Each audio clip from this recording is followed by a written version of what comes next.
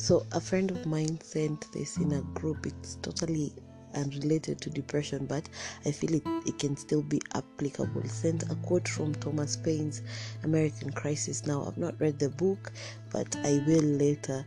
So I felt it touched something that, we can maybe get.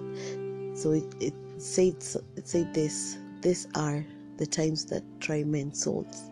The summer soldier and the sunshine patriot will, in this crisis, either shrink from the service of their country, but he that stands by it now deserves the love and thanks of man and woman.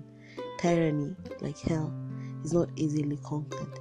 Yet, we have this consolation with us that the harder the conflict, the more glorious the triumph. What we obtain too cheap, we esteem too lightly, if it's dearness only that gives everything its value. And obviously, when the writer was writing this, I think Thomas Paine, when he was writing this, it was definitely when his country was maybe embittered in warfare and it didn't seem like they had victory in sight. So he was saying many people refused to fight and others fled in fear, but there are those that still stood and fought with a dream in their hearts that most of them never even lived to see. So we have this view, this war with depression. It's a real conflict that requires very real action. And just like Payne had said, to stand with their country, I see that this can be applied to our friends and loved ones in the fight with depression. Will we stand with them through this fight, or will we be summer soldiers and only fit to support and encourage when it's a good day? The only part that I didn't resonate with in terms of depression is the one that said the harder the conflict, the more glorious the triumph, because it's certainly not an easy conflict, nor is it a short one, but it doesn't come without grace. And you go through aggressive and ugly things and you feel like you don't stand a chance. But yes, as I was saying, depression is a war, and like every war requires, we must be armed with the appropriate weapons, in order to wage it and win and all. So if a friend and loved one is lost in the mire of isolation and defeat, it's up to you to, with seemingly no way out, just jump down in there with them and stick by their side through the firefight, because this war can be won.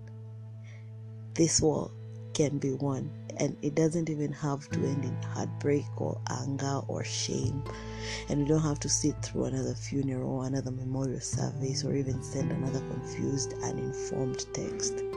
We can just be light in darkness if we allow ourselves. If we remain inactive and placidly sit on the sidelines, we aren't doing a single thing to help those who are engaged in an all-out war. If anything, we ourselves are to blame.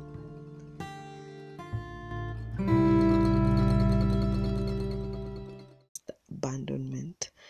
I can tell beforehand that only you know how far the wounds of being second best or not worth it run within you.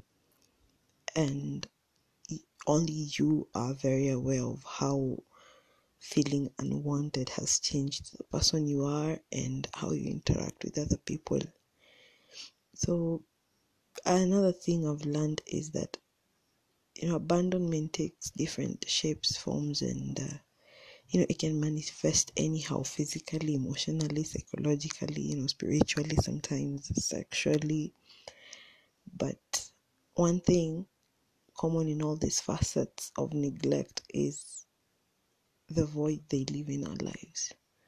Because when you experience any form of abandonment, and let's say particularly when you're maybe at a young age, you're still moving forward in life. You're still going to be like going through the motions of like PTSD, and it walks with you and it dwells within you. And when you fail to confront it, or when it's left unexamined, abandonment issues become our core wounds, and the deepest fundamental beliefs that we have about ourselves on an unconscious level. And that is why, I've found myself, and most of us find ourselves saying things like, I'm unlovable, I'm not worth it, I'm irreparably broken, and stuff like that.